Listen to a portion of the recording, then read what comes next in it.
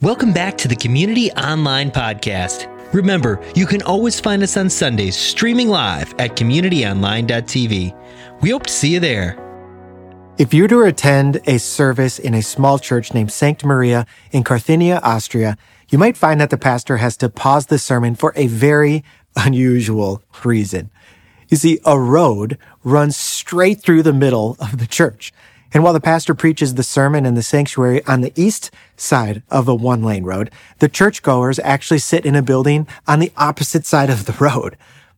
As early as 1443, a shrine was erected at this spot in Austria to give travelers a place to pause and to pray as they made their way along an important trade route from Venice to Salzburg. And then in 1754, that roadside shrine was replaced by a chapel. But since there wasn't much room between the road and the slope, the chapel was built on one side of the road with an open side, and the worshipers would just gather on the other side in front of the church on the road. Eventually, a pastor felt sorry for the parishioners who often stood in front of him in the rain and had a two-story structure built on the opposite side of the road where they could be seated. So when services take place in this small church, the pastor is in one building, the congregants are in another building across the street, and if a vehicle comes by, the pastor has to pause everything, wait for the vehicle to pass in order to continue. I mean, can you imagine that? Cars driving through the middle of the church? It would almost be like one of those human versions of the animal safari parks where cars drive through so that people can observe the wildlife in their natural habitat. Except in this case, the wildlife are the people in this church. Now, I know this is crazy. It's just a crazy thought, but just imagine with me for a moment. What might people observe if they were to just drive through our church? What would they see? Would they see people who are fully devoted to God? Would they see men and women and boys and girls who truly love and care for one another? Would they see a community of people that extended themselves to serve and to bless others? Or how about this? What would they see if they could sort of figuratively drive through an average day in each of our own lives? What would they notice? What would stick out to them? Would they see the teams that we cheer for? Would they see the jobs that we work late at? Would they see our families, our cars, the vacations that we took this year? I wonder what they would see. I wonder what would stand out. Would they see that we're committed to Jesus? How would they know? Well, today, we're in week 3 of our series, Are You a Disciple?, where we're challenging one another to a season of self-reflection in order to examine each of our own lives for the real evidence that we're following Jesus. You see, there are a few passages in Scripture where Jesus explicitly shares particular ways of being in this world that categorize and characterize his disciples. Essentially, he says that if these ways are evident in our lives, then we are truly his disciples. And so during this series, we're digging into 4 of these sayings in order to open ourselves to Jesus' leadership and teaching. And today we're going to be diving into John 13, 34 through 35, where Jesus says this: "A new command I give you, love one another. As I have loved you, so you must love one another. By this, everyone will know that you are my disciples if you love one another." Jesus says his disciples will be known by their love for one another. This is to be the defining mark of his church and of his people. But this word love, it really gets thrown around and applied to so many different things in life that I think sometimes we really lose the depth and really true understanding of its meaning. Sure, I mean, I love my wife, Melissa, but I also love ice cream. I love bow hunting, and I love attempting to play golf. I mean, there are degrees to love, right? So when Jesus commands us to love one another, is he asking me to love you like I love my wife? or like how I love bow hunting, which, by the way, are both pretty strong degrees of love. But I do want to take this opportunity to clarify that I do love my wife more. But to grasp the kind of love Jesus is talking about here, let's dig into the context around this saying, and I think it'll become clear. See, Jesus makes this statement during his Last Supper with his disciples, which was his final meal before he was crucified. And this was a really pivotal moment in the disciples' lives. And it's sandwiched between two other really critical events that I think help us understand the depth of the love that Jesus is calling us to. See, right before this moment, in the same chapter of John, chapter 13, Jesus displays his incredible humility and willingness to serve his disciples by washing their feet.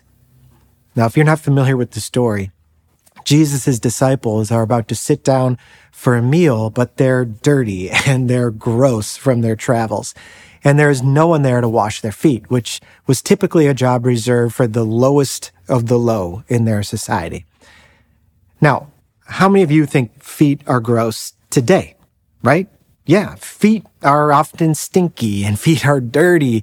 And yet feet in Jesus' day were 1,000 times more gross than ours. I'm sorry to bring it up, but think about it. People walked around in sandals on muddy roads filled with all sorts of different animals. Even today, you can't even buy a Slurpee at 7-Eleven without shoes. So you can understand why nobody wanted to eat a nice dinner with 12 guys after a long hike without washing their feet in Jesus' day. Let me assure you, these feet were gnarly, they were nasty. But what does Jesus do? He ties on an apron, he gets down on his knees, and he washes each of their nasty feet. This is Jesus' love in action. It is a love that is radically humble. It is a love that is more concerned with serving the people around him than with his own image or with his own comfort. This was a radical act of love back then, and I think it still would be today. This is how Jesus loved his disciples.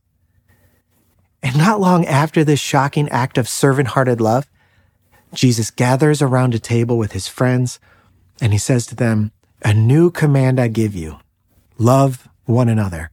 As I have loved you, so you must love one another. By this, everyone will know that you are my disciples, if you love one another." Now, we could get a little confused by what Jesus is saying here, because the command to love, well, it wasn't actually new. The Old Testament is full of commands to love. Jesus had talked about love before in his teachings. However, what was new here was the scope of this command. That is what made it new.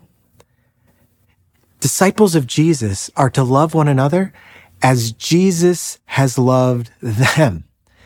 In other words, as disciples, we're to love one another to the extent that Jesus demonstrated love to his friends. This is a radically new depth of love. I mean, after all, it wasn't just what Jesus did before this saying that demonstrated his love. The newness of this command took on even more significance in what he did after. Right after the Last Supper, Jesus begins his slow, painful journey to the cross. A journey that will include these very same disciples betraying and abandoning him. But even though his disciples would falter, Jesus' love would not. It was a journey Jesus was set on taking, because it is only through his death that the relationship between God and humanity could be repaired. This was Jesus' ultimate act of love. He embodied perfect, selfless love, a unique and radical love that would wash feet and even die for his brothers and sisters when they would so quickly turn their back on him. Can you imagine?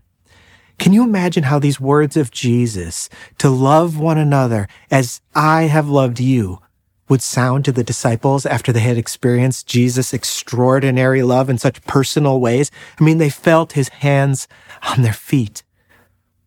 They would know that this wasn't an ice cream kind of love. This was a depth of love expressed through service and sacrifice they had never experienced or even heard of before. And it's important to know that Jesus is talking specifically about how we love one another within his church.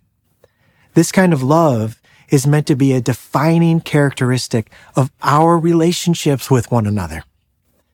But unfortunately, today, it's all too common for people to associate Christians with words like division or judgment or hypocrisy. All you have to do is spend 10 minutes on social media, especially the one formerly known as Twitter, to see that many of us have lost that loving feeling. But Jesus' intent for his followers was something very different. We're to be known for his selfless, sacrificial kind of love. Jesus said it's that love that will mark us as his disciples, as followers of Jesus. Now, notice what he doesn't say. Notice that he doesn't say it's religious rituals. Notice that he doesn't say it's theological knowledge. Notice that he doesn't say it's simply doctrinal correctness. What will reveal to the world that we're his disciples? It's love. It's when we, as his followers, imitate his selfless, sacrificial actions that true beauty of his supernatural love can be revealed to the world. If you have ever seen or experienced this side of the church, you know what I'm talking about. I mean, one of the great privileges that I have as being a pastor in a large church context like ours, with communities spread all over Chicago and now all throughout the world through our microchurches, are the stories that I get to see and to hear. Stories that are often invisible to most people, but are happening all around us all the time. Stories of the church living out this radical kind of love for people who are struggling or going through a difficult circumstance. I've been brought to tears so many times by the way our church has loved people walking through difficulty and crisis. I've seen hospital rooms flooded with cards and flowers and frequent visitors. I've seen small groups gathering outside hospital windows in the freezing cold to pray for people during the pandemic. I've seen countless dinners lovingly delivered to tables of those who are carrying more than they could handle. I've seen radical generosity on display as families drowning in hospital bills are given everything they needed and even more. I've seen hours and weeks and months and even years of shared friendship, of mentorship, of laughter, and of tears. I've witnessed more stories of selfless, sacrificial love in God's people than I could ever recount, and it has filled me with an increased gratitude for the church. Friends, this is a massive deal, because when this unique kind of Jesus love is absent in the church, our witness is compromised, and the world cannot see Jesus in us. When Jesus calls us to love one another as I have loved you, it is a specific call for us to love one another as the disciples of Jesus. This is meant to be our primary means of witness to the watching world. This selfless, sacrificial, Jesus kind of love just might be our most effective testimony and influence in the world. I mean, think about it. When the world looks at the church and it sees divisions and strife or the absence of love in the church, why would they want to be a part of it? Why would they want to move toward the Jesus we profess and perhaps get caught in our crossfire? But when we imitate his love, it is beautifully attractive. This is why love has to be our priority. As Jesus said, by this kind of love, everyone will know that you are my disciples. This radical Jesus kind of love is how we are meant to share Jesus with our world. And yet loving one another as he has loved us, well, it isn't easy, is it? It's really difficult. Let's face it. Sometimes I'm not easy to love, right? Sometimes you're not easy to love. I mean, come on, you know it's true. And you know what else is true? That's true of every person. All of us can be difficult to love sometimes. That's just the way human relationships go. So if we feel overwhelmed by this high bar of love, we have to remember that the power source for this supernatural ability to love one another is actually Jesus' love for us. The power to love one another in his selfless, sacrificial way comes from being the recipient of that kind of love from Jesus himself. The Apostle Paul says this in his letter to Romans. He says, God's love has been poured out into our hearts through the Holy Spirit who has been given to us. In fact, in our key passage for today, scholars note that the word translated as in "as I have loved you" could also be translated from the way I have loved you, love one another. Jesus is saying, out of the depths of my love for you, love one another. What this means is that the more that we grow in the understanding and experience of Jesus' love for us, the more we'll be able to love one another. Think of it this way. I recently learned about something called mirror neurons. Maybe you've heard of them. They're this incredible little neuron in our brain that responds equally when we witness someone perform an action and when we experience it or do it ourselves. It's how we make sense of the actions of others, and it's biologically how we learn to imitate as babies and all the way through our life. So why does this matter? Well, here's the key. Our very neurological system is designed to actually feel the emotions of others, to foster empathy, and to learn by watching. So how do we learn to love? Well, by looking at Jesus. As we experience his love, as we witness his love for others, we will begin to feel what he feels, to love what he loves. His love is poured into our hearts, empowering us to love one another. Open yourself more and more to the love of Jesus, and you will find that you will grow in your ability to love others. Church, we live in a world where power, status, self-preservation, well, they often take precedence over love. But Jesus is calling us, his followers, to a different standard. It is a call to love like he loves. In our polarized world that's just flooded with conflict, we have the opportunity to bear witness to a different kind of kingdom, the kingdom of God. It's a kingdom filled with disciples of Jesus who hear his call to be selfless and sacrificial and to love and to love in the way that he loves and to do what he says. We're all a work in progress when it comes to loving one another. It isn't easy. There are real barriers to overcome in order to live into this kind of love, physical, spiritual, and emotional divides. As brothers and sisters in Christ, we can still be pulled apart by culture wars, differences in opinion, and past hurts. And yet, Jesus still shows us a better way, his way. And if we follow him in his way of love, the world will know that we are his disciples.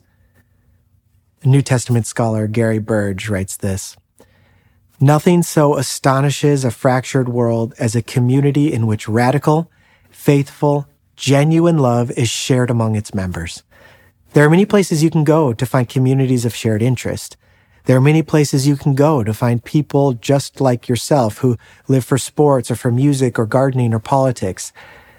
But it is the mandate of the church to become a community of love, a circle of Christ followers who invest in one another because Christ has invested in them, who exhibit love not based on the mutuality and attractiveness of its members, but on the model of Christ, who washed the feet of everyone, including Judas."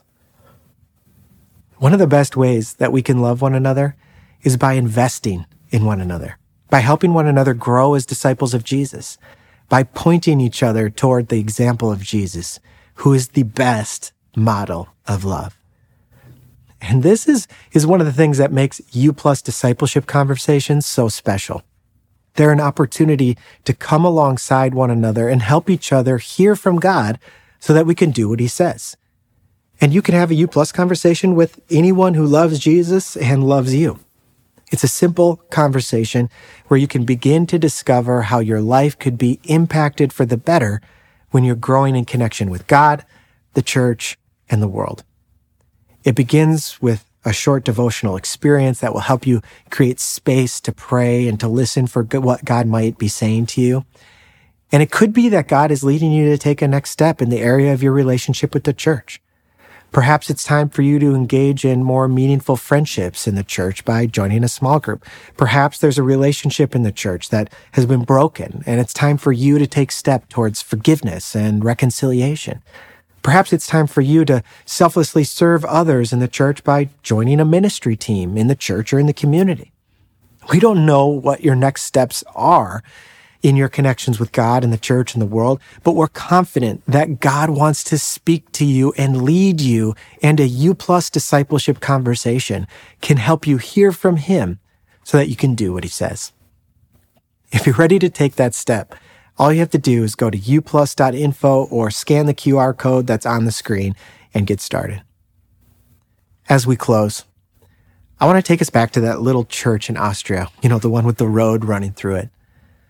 Imagine if people drove through our church, if they encountered our community, and they saw people loving one another with a Jesus kind of love. They would see people who pray for one another, who listen well and who understand. They would see us sharing meals with each other, surrounded by people who may look and speak and think differently than we do. They would see us serving others generously with our time, with our efforts, and our resources. They would hear us sharing stories of how God's love has transformed our lives. Isn't that beautiful? That's the sort of church I believe God has called us to be. Together, we want to live as genuine disciples of Jesus and experience that full and flourishing life that we were created to live. Let's commit to coming alongside one another and encouraging each other in the journey of discipleship. Let's be people who follow Jesus. Let's be recognized not for our disagreements or judgments, but for our selfless, sacrificial love for one another. Let's be disciples who hear from God and do what he says.